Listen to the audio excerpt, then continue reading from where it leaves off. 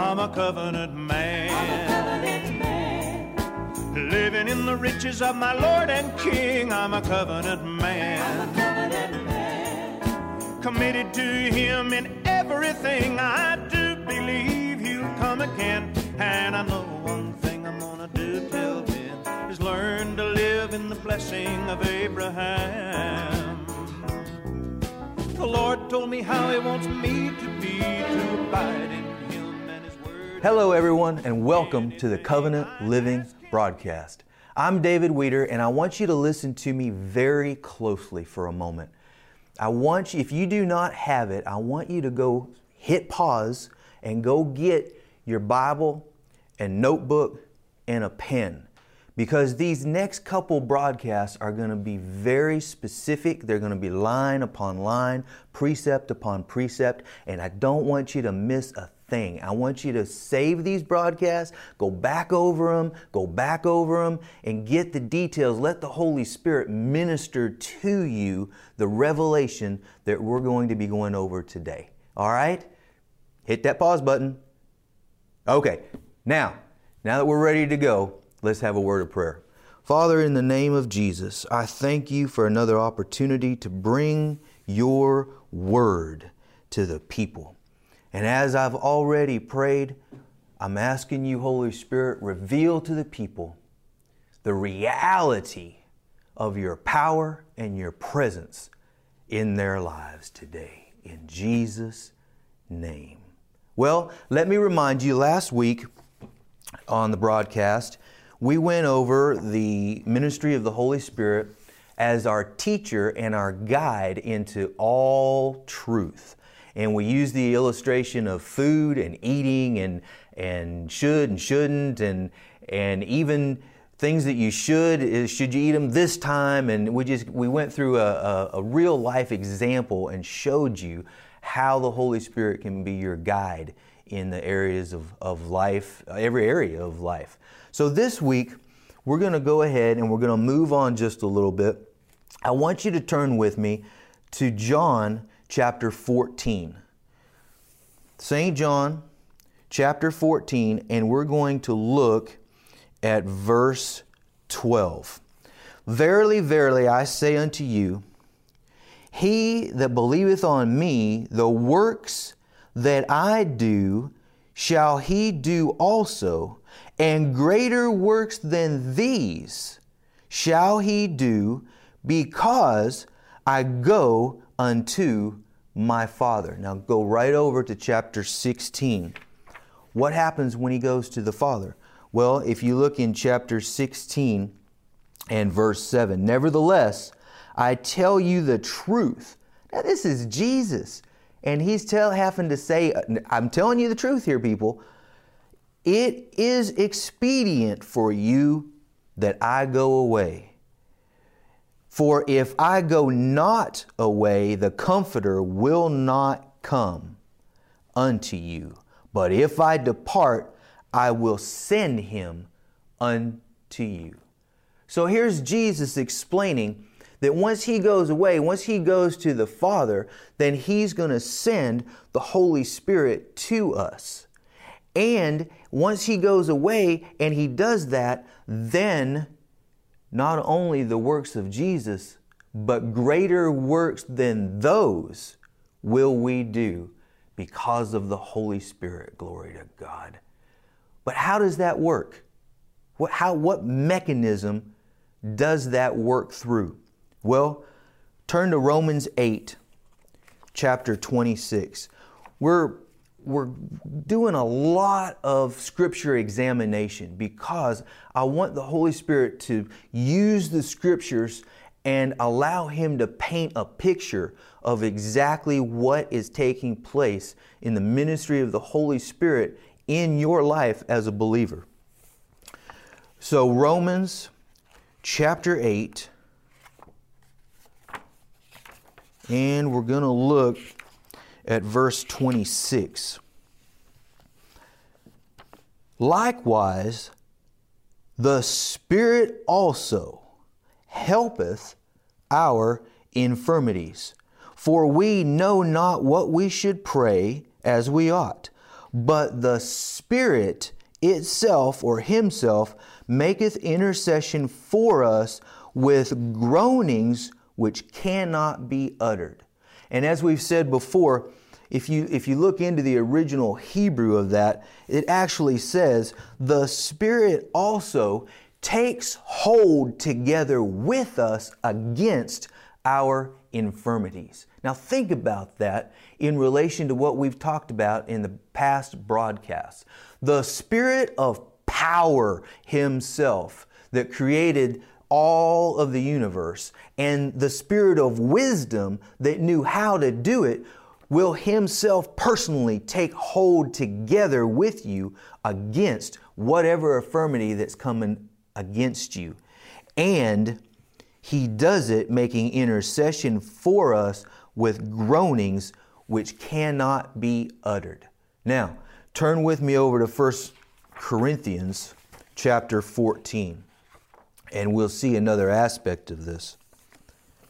1 Corinthians chapter 14. Now, I'm going to read two sections of this chapter right back to back so you can see the impact of what I'm telling you and what I'm teaching you this week about the ministry of the Holy Spirit. We're going to read verses 1 and 2 and then directly over and read 13 and 14. This is 1 Corinthians chapter 14 in verse 1. Follow after charity and desire spiritual gifts, but rather that you may prophesy. For he that speaketh in an unknown tongue speaketh not unto men, but unto God. For no man understands him, howbeit in the Spirit he speaketh mysteries. Wherefore let him that speaketh in an unknown tongue pray that he may interpret. For if I pray in an unknown tongue, my spirit prayeth, but my understanding is unfruitful, unless I pray for the interpretation. So in verses 1 and 2, you see that we are literally, the Weymouth translation there says that we are praying divine secrets to our Heavenly Father. How'd you like to sit down and have a conversation with the God that created the universe about the secrets of the operations of the universe? Well, that's what you do when you pray in the Spirit. Not only that, we just saw that you can pray for the interpretation that your mind be fruitful. And that's one of the ways that the ministry of the Holy Spirit produces power, wisdom, and revelation in the life of the born-again believer. Now that we see the end goal, and we've talked about praying in the Spirit, the Bible calls it, as we just read there, speaking in tongues. Now back up, and we're going to find out, is this a simple reality because you got born again, or is this something different? And we're going to go step by step through the Scriptures and find out exactly how to access this, what it is, and how to operate in it. Are you ready? Go with me back to St. John. We're going to go back to the Gospel of John in chapter 14. And I want to point out something interesting to you. In John chapter 14 and verses 16 and 17. And I will pray the Father, and He shall give you another Comforter, that He may abide with you forever. Even the Spirit of truth, whom the world cannot receive, because it seeth Him not, neither knoweth Him, but you know Him, for He dwells with you and shall be in you. Now, I know we've read that scripture in the broadcast previously, but you know, I'm reminded of and when I talked about this in previous broadcasts as well. We're going to climb up, we're going to look at a lot of the same scriptures that we've been looking at, but we're climbing up a different side of the mountain. So we're going to look at them in a different light. And I want to preface this with an example. You know, if you've listened or watched me for any length of time, you know that I deal a lot with looking at the original Greek or Hebrew word, looking at the definitions and what the words mean, because I've found that a lot of times we lose a tremendous amount of information in translation, particularly even though the old King James Version, the original King James Version, is a literal translation, there's so much expounding that can take place if you go back and study some of the original Greek and Hebrew. Not that I actually speak Greek or Hebrew, but I can look up a concordance, bless God. And so we're going to look at a lot of these different words because, well, let me give you an example. There have been small wars fought over water baptism. You know, okay, do we splash? Do we sprinkle? Do we pour? Do we dunk? What do we do? Okay? Well, if you look up the word baptize in the original Greek language, it's very, very simple. The Greek word baptize means to immerse or submerge or to cover wholly or completely. That's simple enough, isn't it? To immerse, submerge, to cover wholly. That's just pretty simple. And it pretty much settles the debate and the question as to what it involves. You dunk. Okay? So if you look back at a lot of those original words, you can solve a lot of debate and uncertainty. So we're going to do a little bit of that today. And the words that I want to draw you to are here in verse 17 of John chapter 14. And he says, even the Spirit of truth, whom the world cannot receive, because it sees him not, neither knows him. But you know him, for he dwells with you. And he shall be in you. Two different words, with and in. With is what they were experiencing here as Jesus ministered under the old covenant. In is what's going to take place when he went to the Father and sent the Holy Spirit into the earth. So let's look at these words. With, the Greek word is para. It means near, beside, or in the vicinity of. And you could see that throughout the ministry of Jesus. The Holy Spirit was working. He's working, healing, giving wisdom as to how to operate in different situations. But now, in is a different word. And it means resting in, at, and it means upon. All right? So we've got with, which is what's taking place at the time, near, beside, in the vicinity of, but it's going to be resting in and upon. That is amazing news. They've never heard anything like that before.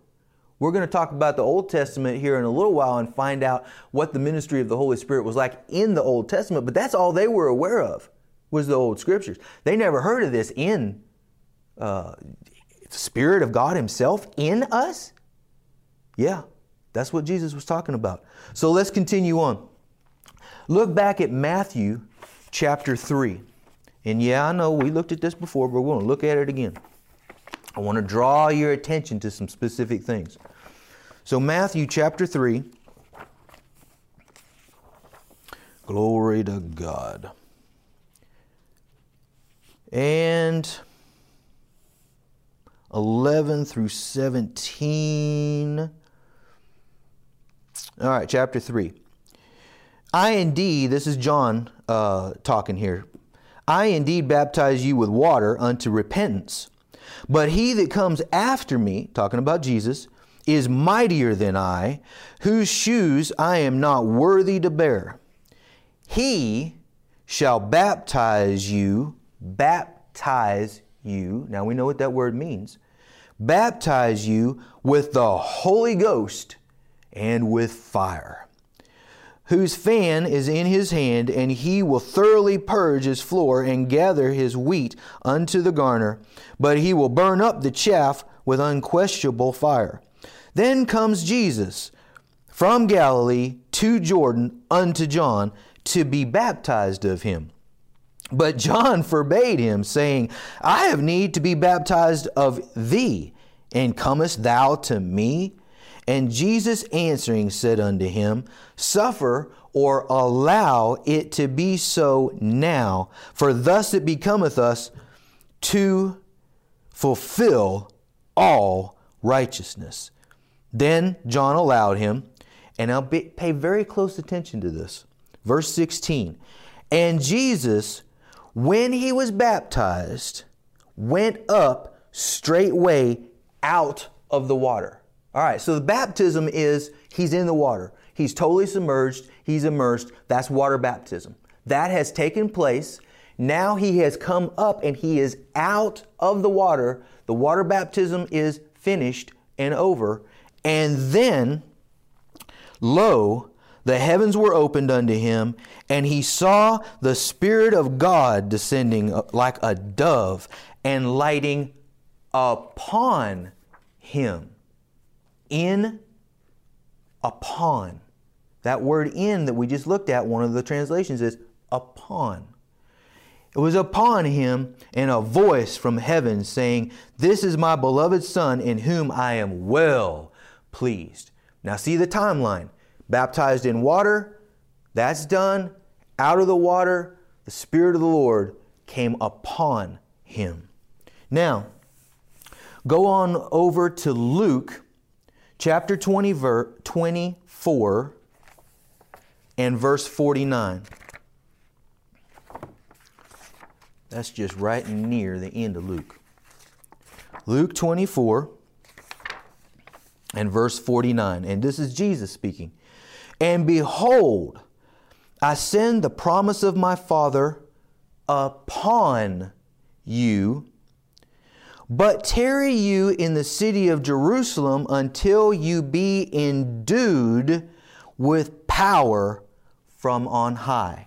Now, I want to draw your attention to that word endued. Now, what's he talking about? He's talking about over in Acts. We're going to see it in a little bit. He's talking about over in Acts where they're waiting in Jerusalem until the Spirit comes and they're endued with power. So what does that word endued mean? Well, I'm glad you asked.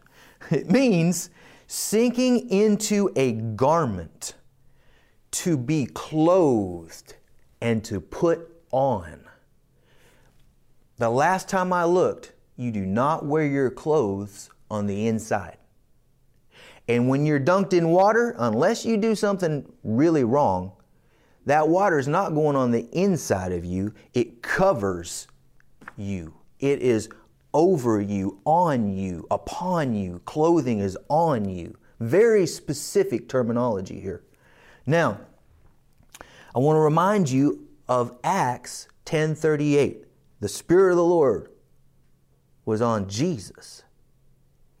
For God anointed Jesus with the Holy Ghost and power, who went about doing good and healing all that were oppressed of the devil. So, we've seen baptized, we've seen the word endued used. Now we see where God anointed Jesus with the Holy Ghost and power. Well, we saw in Matthew where the Holy Ghost came upon him. Does this line up with that? Yes. If you look up the word anoint, it means to smear or rub on or with. It means also to furnish with what is needed. So the Holy Ghost, God anointed Jesus with the Holy Ghost. Let's break that down a little bit. So he rubbed and smeared Jesus all over with the Holy Ghost and with power. And it furnished him with what was needed for his life and ministry. Glory to God. Are you seeing a picture of this? So all three descriptions, baptism, endued with power, anointed with the Holy Ghost and power, every single one of those addresses upon or on somebody. Now, I want to draw your attention to Acts chapter 2, and I want to deal with one issue here real quick. Acts chapter 2. Told you we'd be looking at a lot of scripture today. I want it firmly implanted in you, seeing it in the Word. That's why I had you get your Bible, because I don't want you to take my word for it. I want you to see this in the Word. I don't need you saying, well, Brother David said. No, I need you saying the Word of God says. Bless God. All right. So look at Acts chapter 2. We're going to read 1 through 4 here. And when the day of Pentecost was fully come, pay attention to that. The day was fully come. They were all with one accord in one place, and suddenly there came a sound from heaven, as of a rushing mighty wind, and it filled all the house where they were sitting. And there appeared unto them cloven tongues like as of fire. He told them, be filled with the Holy Ghost, baptized with the Holy Ghost and fire. Is what John said in Matthew 3. And sat upon each of them. And they were all filled with the Holy Ghost and began to speak with other tongues as the Spirit gave them utterance. This is what happens. It's referenced over right on my Bible. It's right straight across the page in verse 17. And it shall come to pass in the last days, saith God, I will pour out of my Spirit upon. And it talks about the result on their sons and their daughters. Now, I want to point out the word filled in verse 4, and they were all filled. Okay? See there, Brother David, that's in. They were filled up. Yes, that is correct. And we're going to see that in an illustration here after just a little bit. But that also means, if you look up in the Greek, I told you, in the Greek, it means the fulfillment of time. It actually means, and remember, when the day of Pentecost was fully come, it's talking about it was time for the outpouring of the Holy Ghost. Jesus had gone to his Father and he sent the Holy Ghost. And that is what's being recorded here. It was time. It was the fulfillment of time. So am I telling you, you hear this question. Well, didn't the Holy Spirit come in me when I was born again? Absolutely yes. 100%, no doubt about it. The Holy Spirit came in you. That's how you got born again. But that's not all. I want you to notice two things here, and we're going to look at two examples of the same timeline. And I want you to see something very specific here. Go to John chapter 20 and verse 22. John chapter 20, verse 22. Now, we see this is right after Jesus was born again. Jesus was raised from he was born again in the pit of hell, but this is right after he was raised from the dead. So we're going to look at verse 22. Jesus appeared to his disciples. He had just been raised. You see down here in 15, he comforts Mary. She was weeping. Why weepest thou? And so he was just raised. And now in verse 22, and when he had said this, he breathed on them and said unto them, receive ye the Holy Ghost. Receive ye the Holy Ghost. Now, go over to Luke. We're going to go back to Luke 24.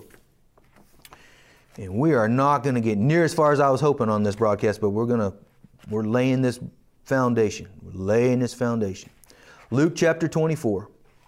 And we're going to start winding this broadcast up for today.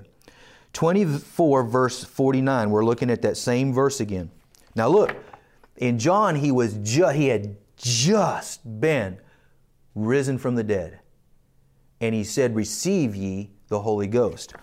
But now he says, this is right before he goes up. Now, the Bible says there was 40 days between when he was raised up and when he ascended to his Father. 40 days. He appeared to the disciples. He ministered to them. He taught them. He expounded things to them. So now we see, right after he was risen, he said, receive ye the Holy Spirit. All right? 40 days later, right before he's ascending to his Father, he says, I send the promise of my Father upon you. Wait in the city of Jerusalem until you be clothed with power from on high. Well, 40 days ago, he told them to receive the Holy Spirit. That's right. 40 days ago, they became born again. What are the requirements to be born again? To believe that Jesus is the Son of God? Well, they obviously believed that. They believed that all through his ministry. To believe he was raised from the dead. He's standing there in front of them. I'm pretty sure they got that one down. And the Holy Spirit came into their hearts and they got born again. Glory to God.